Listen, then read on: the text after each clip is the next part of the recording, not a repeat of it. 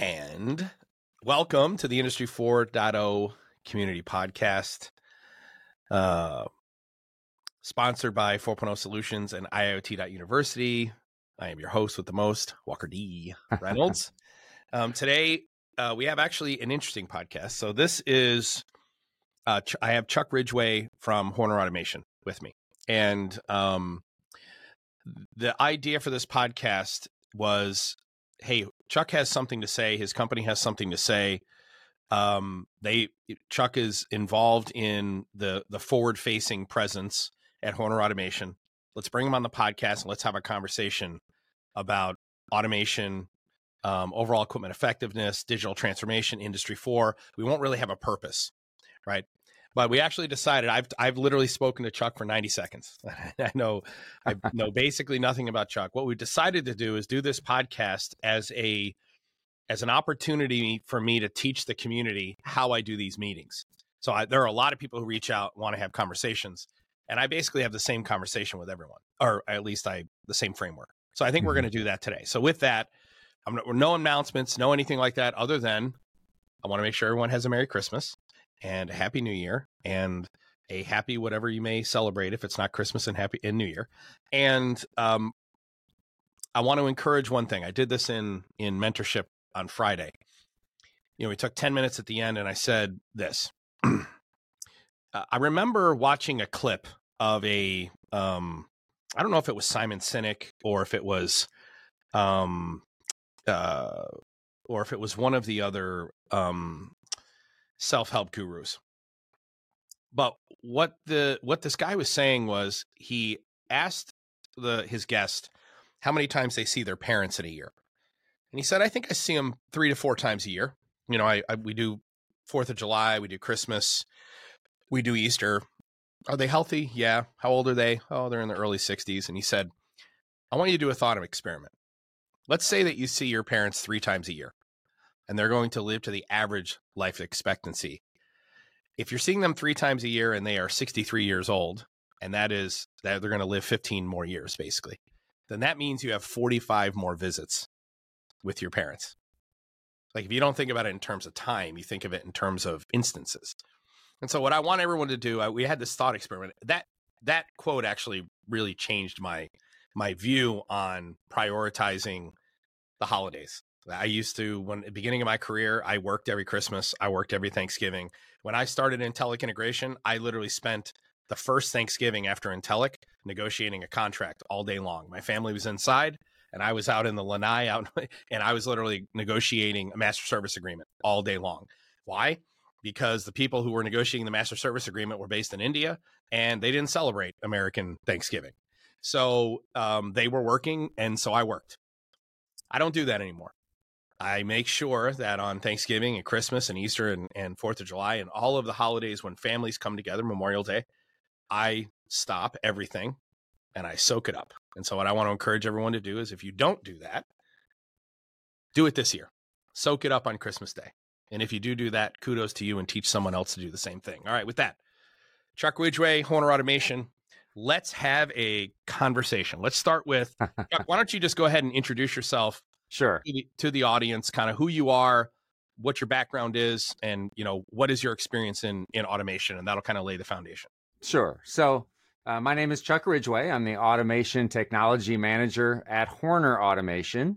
Now, just a quick word on who Horner is, and then we'll dive into me. So Horner Automation, just quickly, for all intents and purposes, we're a U.S. PLC manufacturer. So that's what we do as a company. We'll go into more detail later. For me personally, I've worked for Horner for, almost 35 years now. Wow. I started my career in the 80s in Michigan. That's where I grew up. And I started out in automotive. Everybody from Michigan starts out in automotive, right? And then after I was done with my engineering interning at General Motors, then I joined a PLC company. So I actually went to work for Square D back when they were a PLC company, before they were part of the whole Schneider group. How long were you in automotive before you made that jump? So when you made first...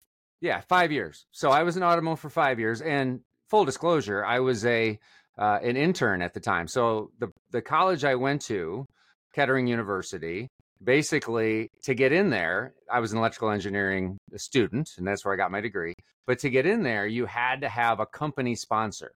So for the full 5-year program, and it was a 4-year degree and a 5-year program, for that full period of time, you had to have a company where you could alternate work sections with school sections. So I would go to work for 3 months. I would go to school for 3 months for a semester. And we alternated that for 5 years. So at the end of 5 years, I had a 4-year degree and 2.5 years of work experience. So it was fantastic. And how, and was that, so that was in the 80s? That was early, 84 through 88.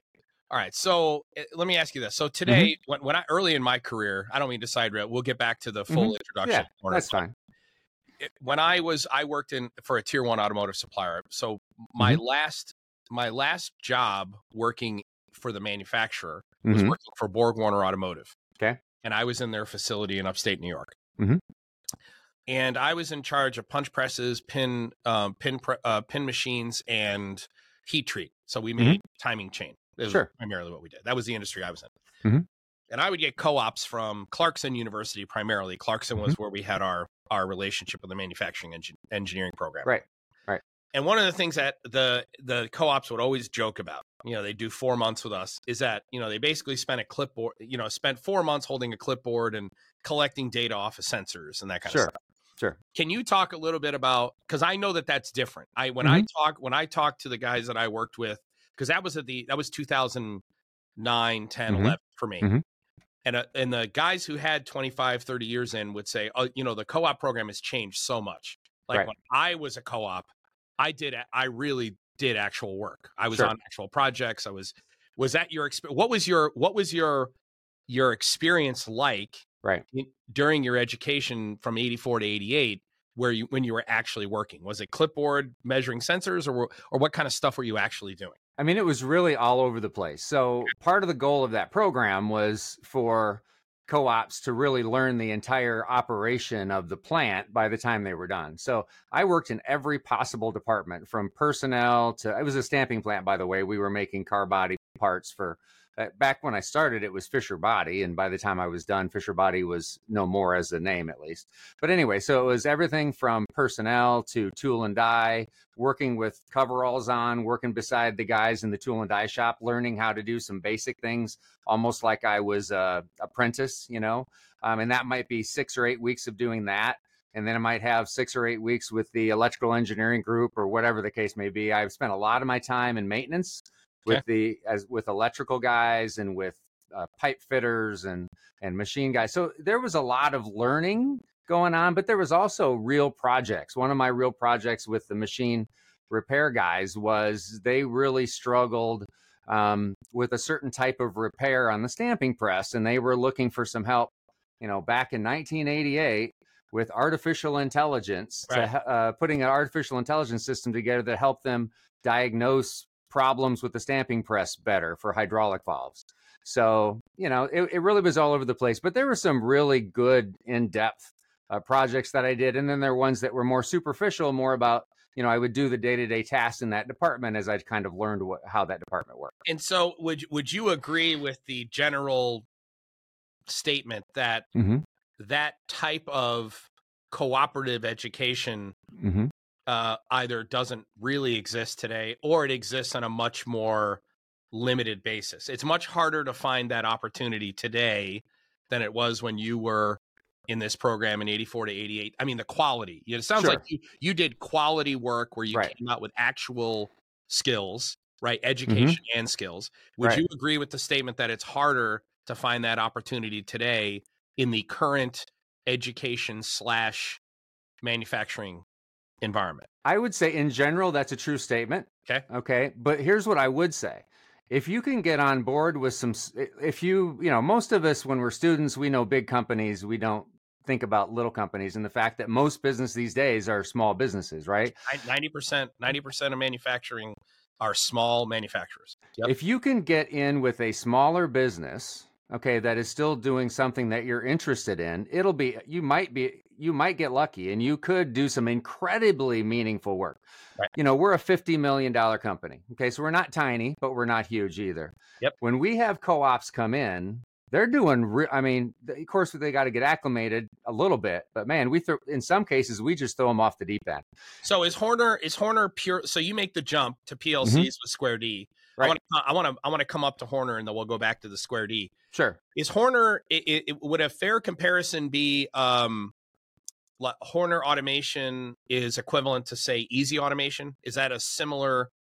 Are you familiar with Easy? Yeah, I'm familiar with those guys. So yeah, you could say in general that's true. Yeah, I mean, from the standpoint of we specialize in those sort of products, and we're not a huge company like Siemens or Allen Bradley. Got it. Okay, and what is Horner's primary market? I mean, obviously, what primary market and what's on your line card? Sure. What's the primary market? And then we'll come back to your Square D days. Sure, right. So our primary product is all-in-one controller. So it's PLC plus an HMI in one component. Got it. With built-in I/O and networking and all that stuff in one component with one software package to program it. That's our primary thing that we sell. So software's free? Software is free, yeah, free software. When you're a $50 million company, you can't get away with charging, those sort of costs for software for programming your components. And what is Horner's philosophy? So you guys are building PLCs for automation and HMI for control, all in one. Yep. What is Horner's mission? Like, why did Horner start doing that? Obviously, there's some gap in the market, or something that the founders thought was wrong with the market that they were trying to fix. What is Horner's mission? So really the mission was to make it, we've been doing this. What's kind of crazy is this is the 25th year of this PLC plus HMI category, if you will, right? So we weren't the only ones in 1998 when we had our first version of this type of product, but we were one of very, very few. And what the whole idea behind the product was this: it was taking way too much effort to get the HMIs and the PLCs just talking to each other before you could even do anything to make the machine do what it's supposed to do. Right. One of the things that used to always drive me crazy, drive me nuts. I'm going to pick on Rockwell here because we're in the United States. But I could say this about any of the big players, but because I'm in the US, I'm going to pick on Rockwell, and I'm known for picking on Rockwell. So one of the things that always drove me absolutely batshit insane was when I was early in my career, when I was a PLC programmer, which was, granted, was only the first maybe 3 years. People identified pretty quickly I had other skills. They wanted to move me into these other skill sets. Right. One of the things that drove me nuts was, let's say I was taking a Panel View Plus, and I have a Control Logix PLC or a Compact Logix or a Micro Logix PLC. Let's do Compact and Micro Logix because it'll be an apples to apples. You guys, if you looked at what the integration steps were to just build an HMI interface, a simple HMI interface from what it is, the OEMs are the same. So the OEM who owns both sets of hardware were the same.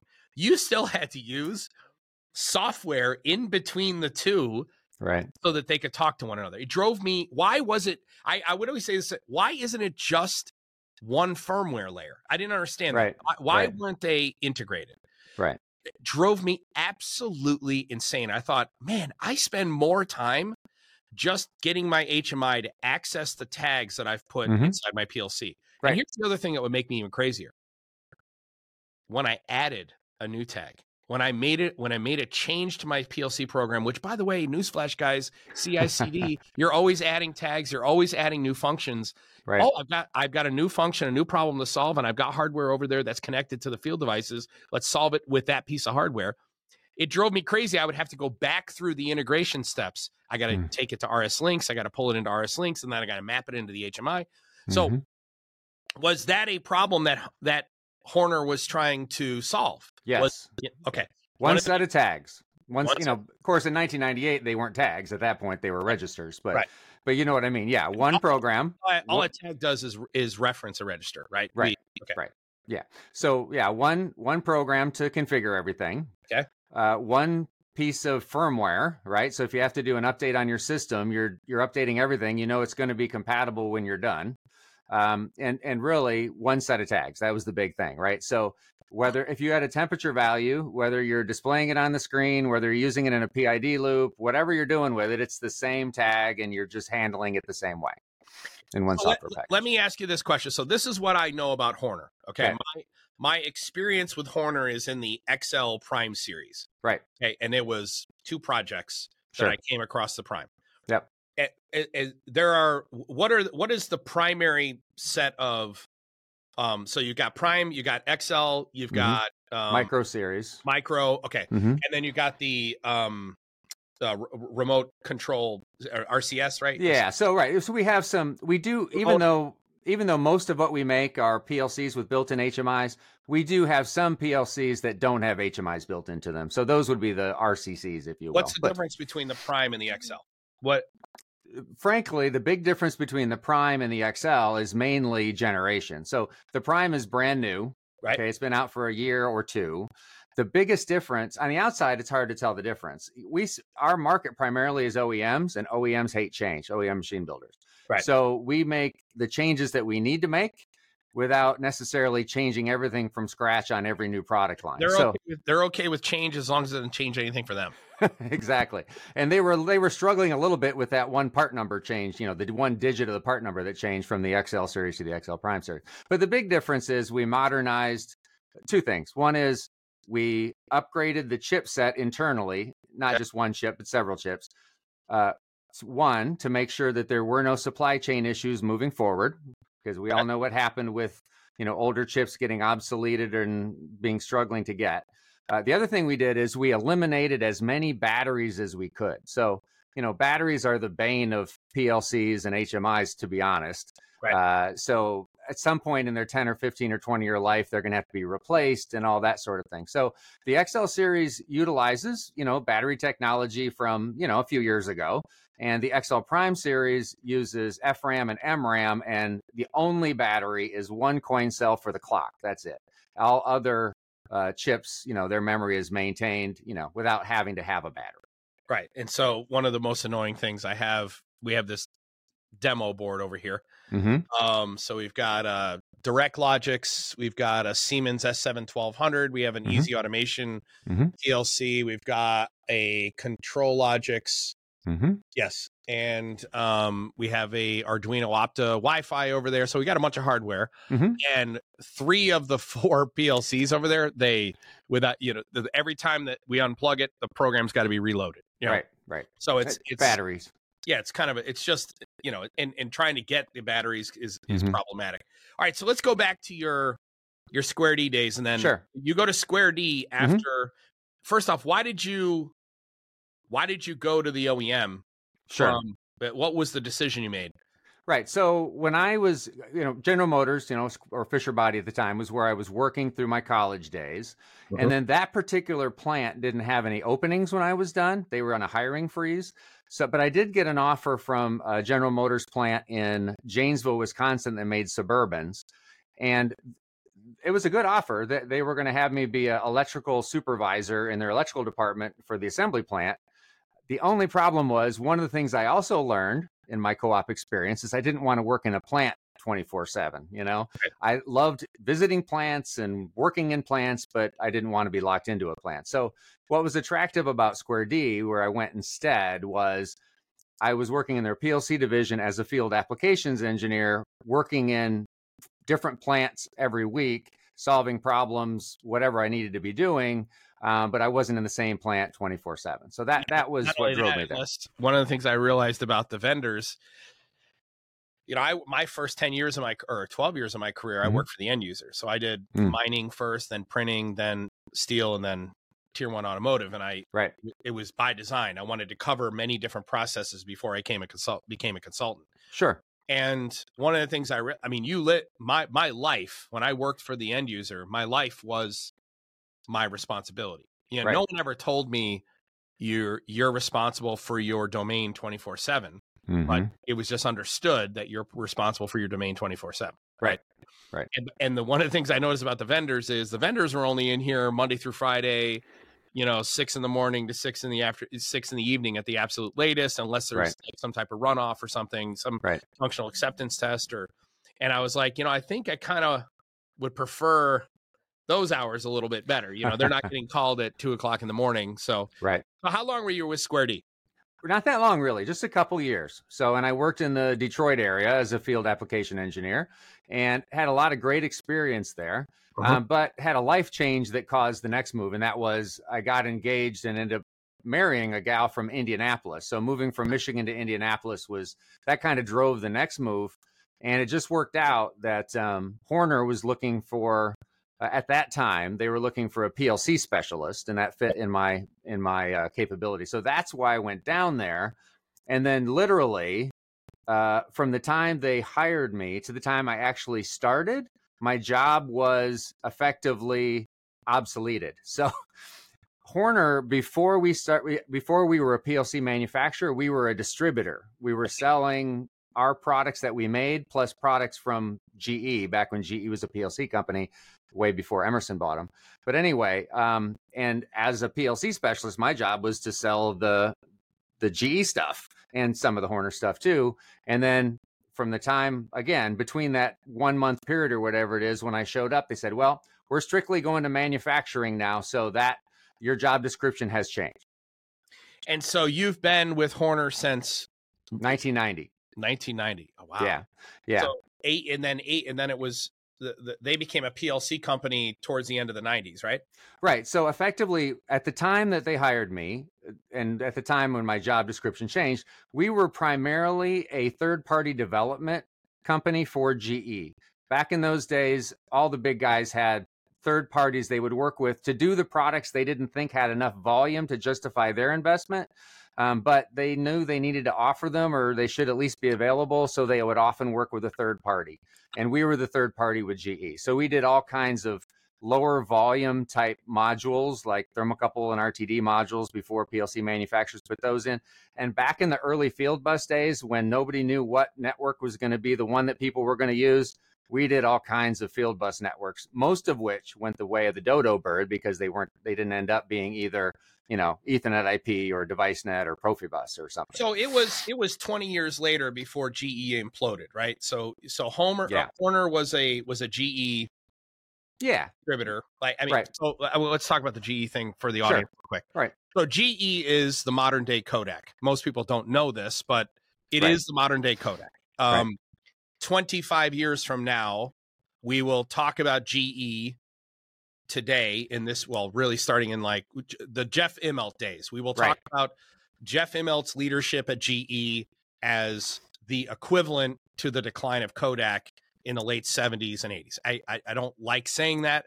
It doesn't pleasure me to say that, but it's the facts. And you're not the only one who said it. Right. Immelt ran, he made strategic decisions that ran GE Digital into the ground. And so the result of that was Emerson doing this acquisition in 2019 to try and save that which was still valuable in that space. So, but you guys you pivoted. I mean, there were a lot of people who were relying on GE there were a lot of companies that went out of business and from 2010 to 2020 that were affiliated with GE. Right. I mean, Emerson didn't keep most of them. Emerson cut most of the relationships. You guys obviously pivoted early. Oh yeah, we're early. So what happened with us is at one point in like 98-ish approximately, they decided that we were valuable enough to them that they should acquire us. Now they only acquire you.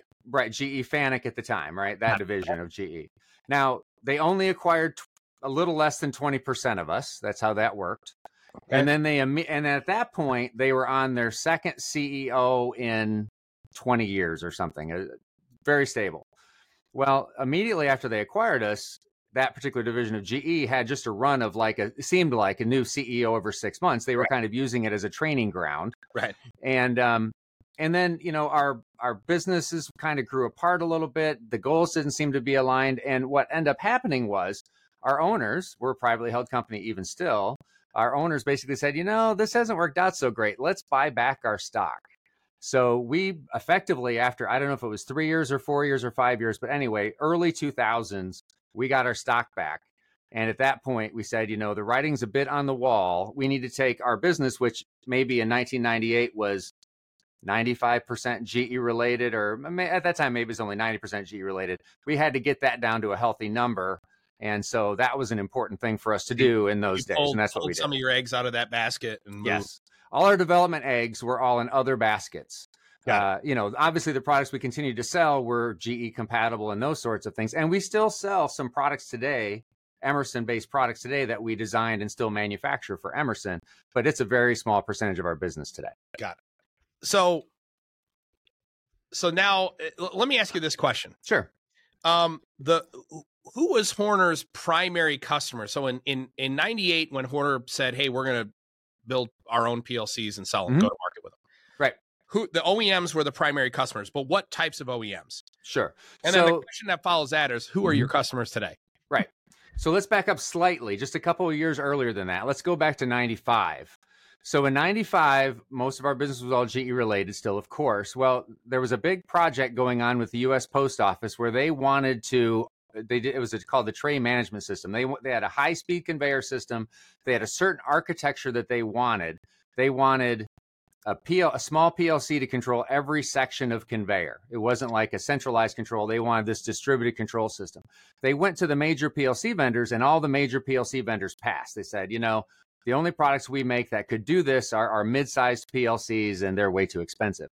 Well, GE said, well, wait a minute, we have this development partner of ours. You should talk to them. They might be interested. So we actually developed a custom PLC, distributed PLC over CAN. This was back even before DeviceNet was finalized. And we basically said, okay, we'll do that for you. And from like 1995 to 2000, I think we ended up selling like 40 or 50,000 of those to the U.S. Post Office. And as part of that development, of course, we now had a PLC engine, we had software, we had other assets that we didn't have before that time. Because before that time, our specialty was communications and I/O.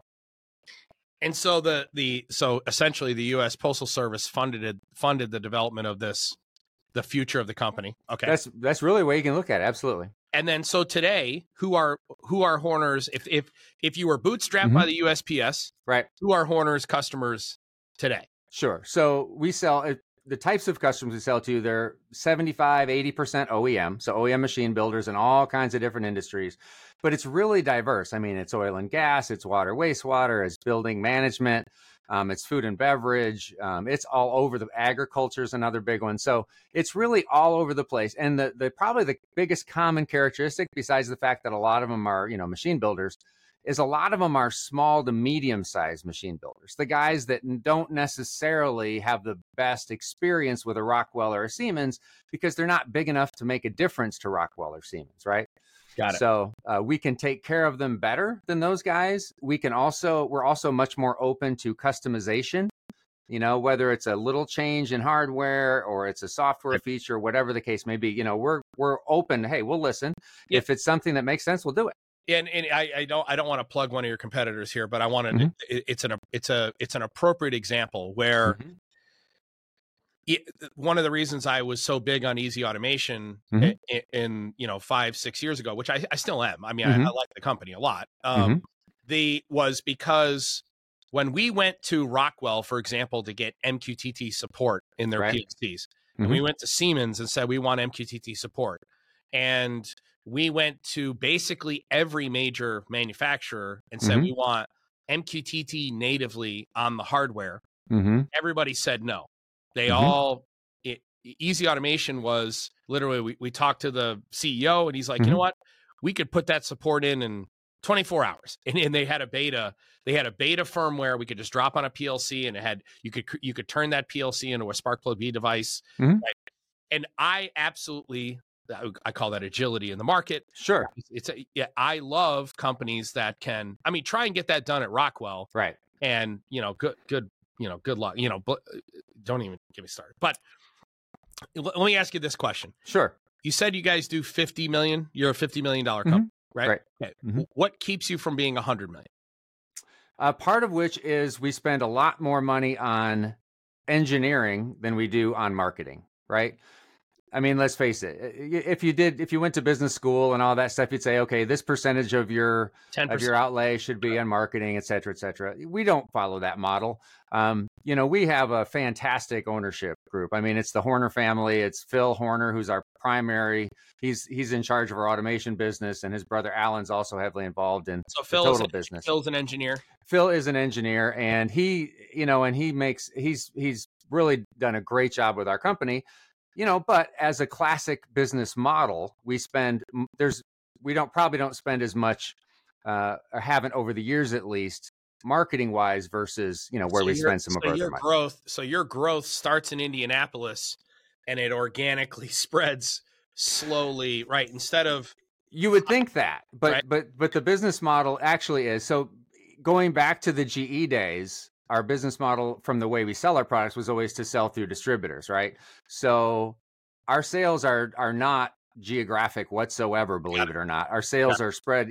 We're bigger in the Midwest, et cetera, but it's not necessarily Indiana. So I'd like to say this. So to our audience, if you've used a Horner Automation PLC, comment down below on the YouTube channel. So if you're listening on Apple Podcasts or whatever, go over to YouTube and comment down below.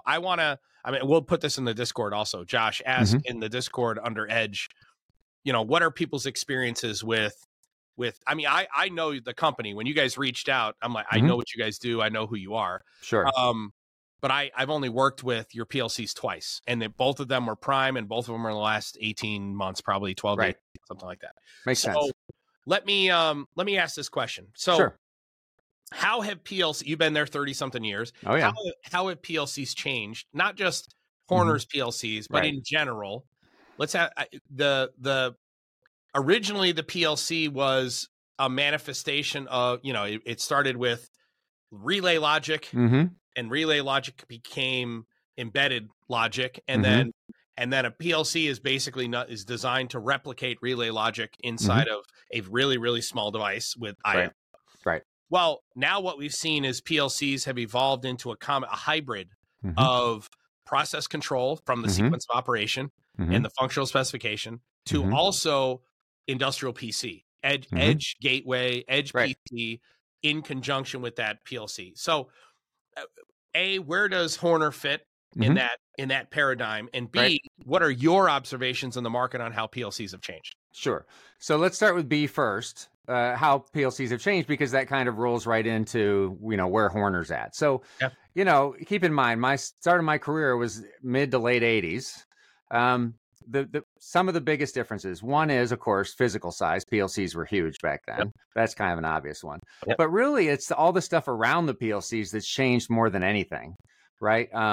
Very few, a user interface back in the 80s and early 90s was push buttons, pilot lights, and meters and gauges. That was the user interface. So if you were someone who built if you built the user interface, you were using a hole saw more than you were using a keyboard. I mean, that was it was a simple reality. Right. And in 1988, when I worked for Square D and went into this stamping plant at Ford, which was incredibly modern for its day, and it had an HMI on every single press, it was a CRT is what it was. A color CRT, that was however deep that was. So, so the things around the PLC is the big change. Of course, the HMIs and things, but also the connectivity, right?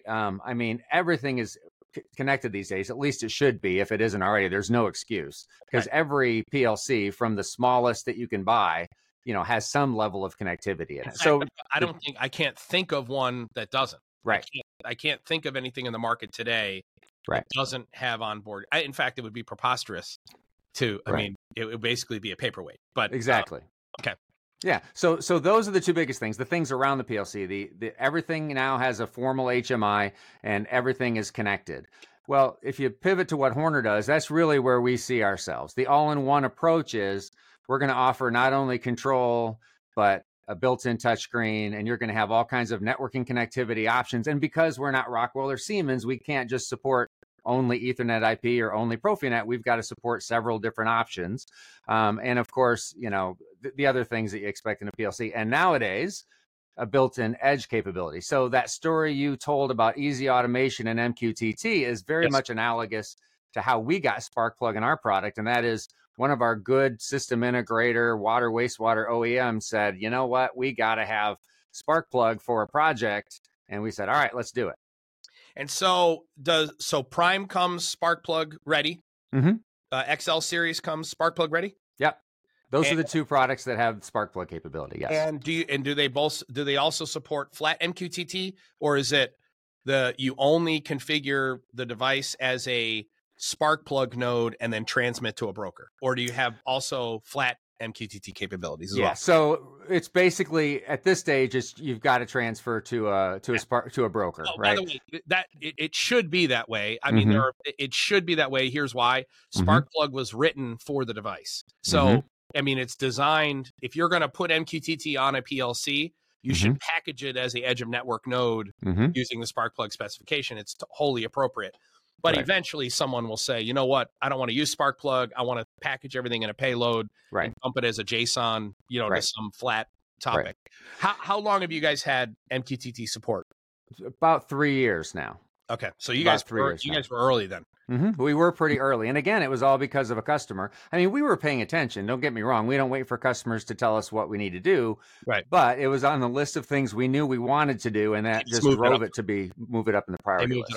So what about edge compute capabilities? So is there, even at a basic level, let's say I want to put a Linux container and maybe do some data operations using Python or AWS Greengrass or something like that. Does Horner in any of their product lines support that type of capability? Not yet. Not yet. That's definitely in development, and we've got a big new development that's going on to make that happen, but we're not there yet.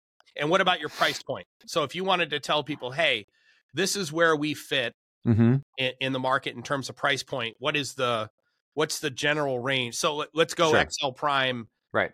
What is the general range with is standard IO 8 in, 8 out, 4 in, 4 out? What's the Sure. So let's back up a little bit. So the entry level product is Micro Series, and that has anywhere from a 2-inch display to a 10-inch display. It has 30 IO built in, so 12 in, 12 out, 4 analog in, 2 analog out. Those start around 300, 350 range for a 2-inch display, going up to maybe 1200, somewhere in that range for the larger displays. That's kind of the Micro Series. And those are touch? Those are touch? Oh yeah. Only the very lowest one isn't a touch. Everything else from 4 inches up is all touchscreen. So it's key based. The smallest one is key based. Yeah. Okay, got it. All right. Yeah, we have one model that's key based. Everything else is touch based. So 300 to 1200 on the Micro. Yeah, somewhere in that range. Right. Yeah, and then the XL series ranges from, let's say, $500 up to a couple thousand, which is about where the XL Prime is. I mean, they're effectively priced the same. The main difference between the XL and XL Prime is just, the XL series has been around longer, has different chips on the inside, although it programs the same. XL Prime is newer, so pricing is the same for the two. And what is standard IO? If you were to give us the mean IO in the XL Prime series, what would that be? The most popular one. There's two models that are the most popular. One is 12 DC in, 6 relay out, 4 analog in.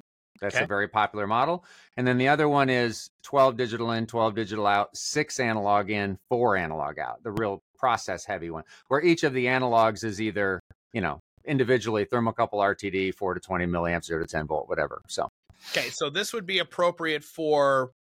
So in general, your PLC line would be appropriate for discrete process control right up to not motion, right before motion, right? No motion control. Sure, no embedded motion control. People that use motion with our stuff are going to marry it to the servo drives over a network. Got it. And how do you do distributed control? So let's say, does XL Prime support distributed control across devices? It depends on your definition of distributed control. Now, from a networking standpoint, we have really good distributed control networking. One reason is because, remember, we started with a huge distributed control system with the post office, and we just carried some of that infrastructure through. So we do have some really good distributed control CAN protocols that are kind of plug and play and distributed very nicely. And then, we also have, some distributed Ethernet control or Ethernet protocols that we also use. So you can do distributed control quite well with our product. OPC server on board or no? Not yet. No, that's one of those we haven't had a customer drive us there yet, right? It's on our list, but nobody's driven us there yet. Now that you have Sparkplug, I'm not sure why you would, yeah. Sparkplug support. I'm not sure what the reason would be, but I would have thought OPC server first and then, but any other features that, I mean, at the end of the day, if you, are you on our Discord server? Do you go in the, yeah. Okay. So have you looked in the Edge? You've looked in the Edge channel. Okay. So if you look at most of the applications that people are asking about, they are less automation. Like it's almost like everyone just assumes automation's the easy part, right? And everyone's talking about data operations. They're talking about, closed loop control, where I want to take data, I want to send it up the stack, I want to process it, I want to learn from it, I want to predict the future, and then I want to send commands back to the device. That's what most people are talking about, right? Right. Your eye is on that ball, right? The infrastructure's in place, obviously, for Horner's PLCs to be able to support those types of use cases. All right. What are the goals, right? When you guys came here, what do you want to see Horner, like, to come on the podcast and like have this be willing to come have this conversation? Ultimately, what is Horner's goal? Where do you see Horner 5 years? I mean, obviously, edge compute you guys are doing some work on the edge compute side. You'll probably expand on the distributed control side. What are your guys' goals? So from a certain extent, right? I mean, with the whole industrial 4.0 revolution that's, eventually going to happen, right? The whole idea there is for companies to transform from being, product-based to being data-based, right? That's the whole idea. That's the ultimate end goal.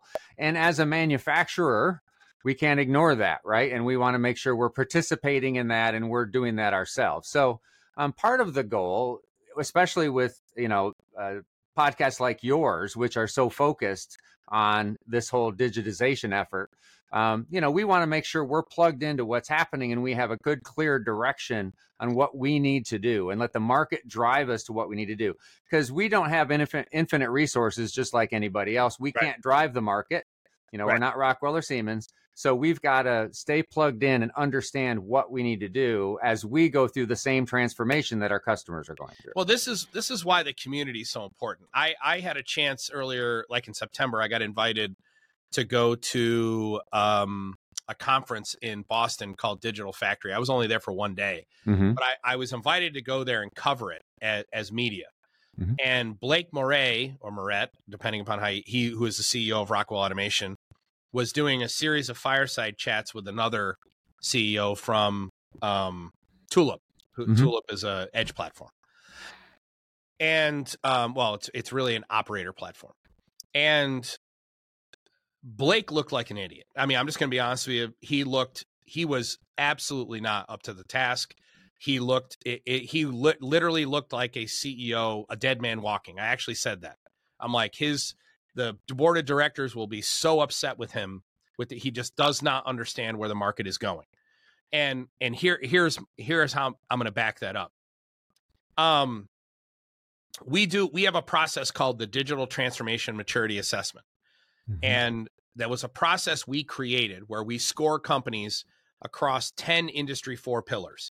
So in order for organization to understand where they need to go, one of those pillars, by the way, is infrastructure. And infrastructure includes PLC infrastructure. Okay, which types of PLCs are you using?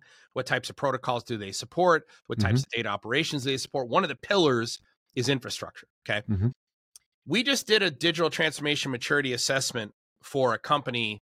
We actually did the scoring last week. So our team did the actual assessment over a series of weeks. They're a legacy company, been around, decades. If you look at our digital transformation maturity, so we actually score companies on their digital maturity, and then we can compare them to these other manufacturers. And there's more than 1,400 companies in that data set. If you look at the most digitally mature company in the world, it's Tesla. It's not even, it really isn't even close. Sure. Their aggregate score is 86, and then the next score is an 83, and that's Volkswagen North America. And then right behind that, you have Amazon, and then believe it or not, Volkswagen North America has a higher digital maturity score than Amazon. Okay. And they're the only legacy company in the top 10. And then and then you have another. There's a like a water wastewater company. There, but if you look at the top 10 companies, 9 of them started after the year 2000. Sure. One of them is legacy. Yeah. Okay. It's very rare for the mean score in the digital maturity scale is a 56. So they're scored 0 to 100. The mean is a 56. Standard deviation is 15. Okay. So 2 standard deviations is 86. Okay. Which is where Tesla is. All right. So we did a score of a company, a legacy company, who came in with a digital maturity score, an aggregate score of 76 just this last week. Now, by all intents and purposes, if they had called us and just based on what we knew about them, what we could Google on them, we would have never guessed that they were a 76.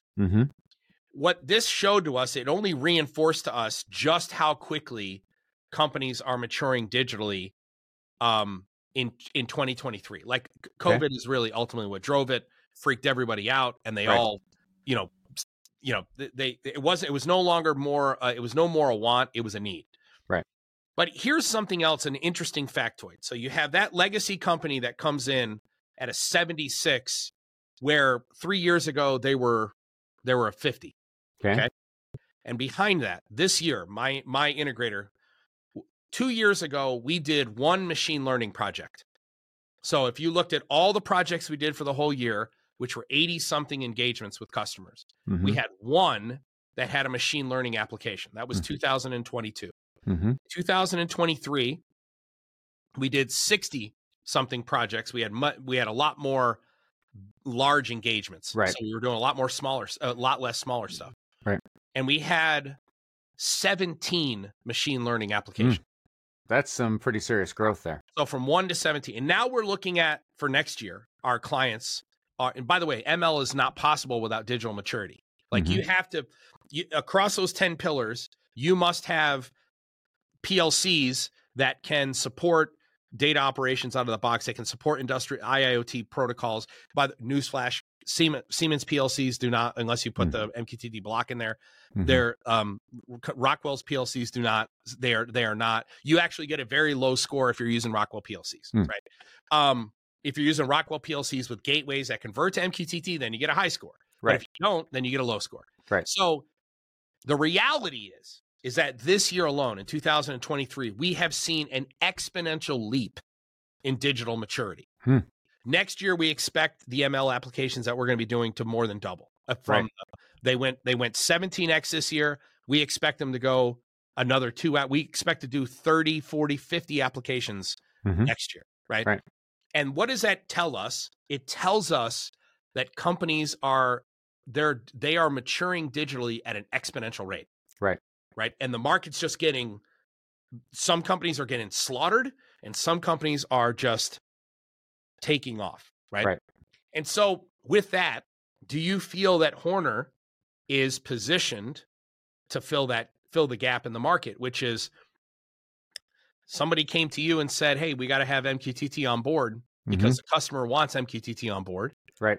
If they go and if they had gone to Rockwell, by the way, Rockwell still doesn't support MQTT natively. They have MQTT, but they only support it within the Rockwell ecosystem. Okay. You can't use MQTT to talk out of the Rockwell ecosystem. Kind of defeats the purpose. Yeah, but again, their CEO is a moron. So, and that's not you speaking, that's me speaking. So and Blake, by the way, you can come on here and defend yourself. Of course. Do you feel Horner is positioned to? I do. Okay. Yeah, I do. I mean, there's still more we can do. There's no question. But especially if you're an OEM machine builder and you're looking to offer kind of that native capability built into your machine, you can add a gateway to a Rockwell system, of course, to achieve that. But, we have it natively in our product, and effectively you can now have that, you can really have a big advantage price wise, in addition to the functionality wise, just by having it kind of embedded right in the machine controller. So you have kids? You have kids? Yes, I have 2 daughters. And how are they already out of college? And yeah, they're in their 20s, mid to late 20s. Okay. How this is a totally off the subject, but how was their entry into the workforce different than yours? How was it different than mine? Oh, geez. How was it? It was like Mars versus Earth, Right. right? Completely different than mine. I mean, mine, back in that day, it was the day of, I don't want to say greed, but it was the 80s. How quickly can you get through college and make a bunch of money? It was a Gordon Gekko decade. Right? Absolutely. And that was all about, are you getting your career started quickly so you can start making money quickly? For my kids, it's all the other things are so much more important. One daughter, all she wanted to do was work for, she joined like the equivalent of the Peace Corps so she could go help people. She's been working for nonprofits for the last 5 years, making sure that she's doing good in the world. My other daughter is when she's not working, she works plenty, but when she's not working, she's traveling around the world so she can see the world and experience the world and meet other people. So totally different than mine. I would say this, two things. So for those, we have a lot of our audience. I don't know what the percentage is demographically, but we have a lot of students in college and those who are getting ready, who are just started their first jobs. And I get tons and tons. In fact, I got an email today about a kid asking me to mentor him, which I am going to mentor him. But a lot of the questions are, how do I make the right decision in my career? Like, how do I, how do I pick the right place to work? How do I make the right decision? So I wanted to take this opportunity here. Your path doesn't really exist anymore. It does, but it's rare. I mean, there's the rare case. Sure. But your path into this industry doesn't exist anymore. Right. And my path into this industry, it still does, but again, it's more rare, right? It's, for example, I'm an electrical engineer as well. The idea that I would be an electrical engineer without being a BSEE in 2000 was preposterous. Right. Today, you could be an electrical engineer and not be BSEE. I mean, you could not have a degree at all. Right. And you could educate yourself and test into an electrical engineering role. Right. Absolutely. Especially if you work for a smaller company that is going to be more open-minded. Correct. And I actually think that's better. Because one of the things that I saw, and I'm sure you saw this when you were in school, how people were mismatched to their program, but they stayed in the program because they were already invested in the program. Right. Instead of pivoting to something that was more aligned with their aptitude. Sure. So number one, that's changed, is that people are much more aligned with their aptitudes today, I think, than when I was starting. Number two, and this is probably the biggest difference, none of us were asking about corporate missions when we were like, what does this business stand for? What does this company stand for? Do they want to do good in the world? All that kind of stuff. Nobody was asking about that when I was first coming out of college. I wasn't even asking, and I'm a mission-based guy. Right. Every young person today wants to know what a company stands for. Like, what's the higher purpose? Yes, we're making money, but what is our reason for making money? Is it we just want to make the shareholders richer, or are we doing good? Are we being corporate citizens? Right. That's probably the fundamental, and it sounds like your daughters would agree with that. Oh yeah. That the meaning of work has changed. Right. I like to say we're always at work, we're always at home today. The idea that home, whenever I hear the term home work-life balance, I think that's such an old term. Today, part of what makes us more efficient is that I can be at work all the time, and I can be home all the time. I can be at work and home at the exact same time. Where that was impossible when my career started. It was literally not possible, right? So the idea that since you're always at work, you better be doing something you love. You bet. You better be doing something you want to be doing, right? Not just necessarily something you need to be doing, but you may have to do something you need to do. You need to do on your way to doing what you want to do. Right. That's absolutely. Well, let me ask you this: where do you see you've seen how it's changed since your career started, where you are today? What does the next 10 years look like for the market? What for those who are who are coming out of school, and are getting their first jobs, but also how do you see the market changing over the next 10 years? Because that might help these young people decide which domains they should be focused on for their careers. Because I mean, there are very few people who are uniquely positioned to answer that question. Clearly, you are one of those people. So sure. So yeah, no, I would say that where things are heading. I mean, I think you mentioned yourself that in this world of factory automation and the whole, the 6-level model or 5-level model, I mean, think that if the digital transformation is finally accelerating where it should have probably been a couple years ago, if that's happening, then things are going to really start advancing big time. And then it's going to be all about, the holy grail, as you describe it. And that is, how can we take our data and turn it around? And then, AI and machine learning and all those things are going to be absolutely critical. So I would say that is definitely the direction that young people should be well aware of. If you're not getting educated on AI and machine learning, and you're looking to be in this industry, then then you're making a mistake. You need to at least be versed on it, even if it's not something you end up doing every single day of your life. And so that's a big thing. And I would also say scripting. Everybody needs to be able to code on some level. Absolutely. You should at least be able to write a script in a scripting language on some level. I always encourage people to get started with Python so you understand how code works. Yep. But on the MLAI, I couldn't agree more. MLAI, machine learning and artificial intelligence is going to grow exponentially. The use cases are going to grow exponentially. And for those of you who don't know what they are, machine learning is a subset of artificial intelligence. Artificial intelligence is computers mimicking human intelligence. Machine learning is computers learning from data. That's, you see lots and lots of definition out there, but it's that simple. Machine learning is using computers to learn from data, and artificial intelligence is using computers to mimic human intelligence. Right. And I agree. I believe it is a very, very short period of time before, actually, we've been using artificial intelligence and PLCs for a long time. Whenever you talk about like tuning a PID loop, you're using artificial intelligence to tune a PID loop, right? I mean, at the end of the day, you're using algorithms to make a PID loop operate more efficiently based on the control variable and the process variable, right? What I would say is this: it is a very short period of time before we just start embedding the ML block, function block, whatever it is, the ML use case, the model we've trained, it's a very short period of time before we just drop that into a PLC program. Yep. And it will be part of the automation itself. Agreed. And it's coming. Yeah, it is coming. And if you're going to be a PLC programmer, you're going to be an automation engineer, your eyeballs need to be on that. How am I going to be using computers to learn from data to make my programs better, right? My functions better, right? Yep.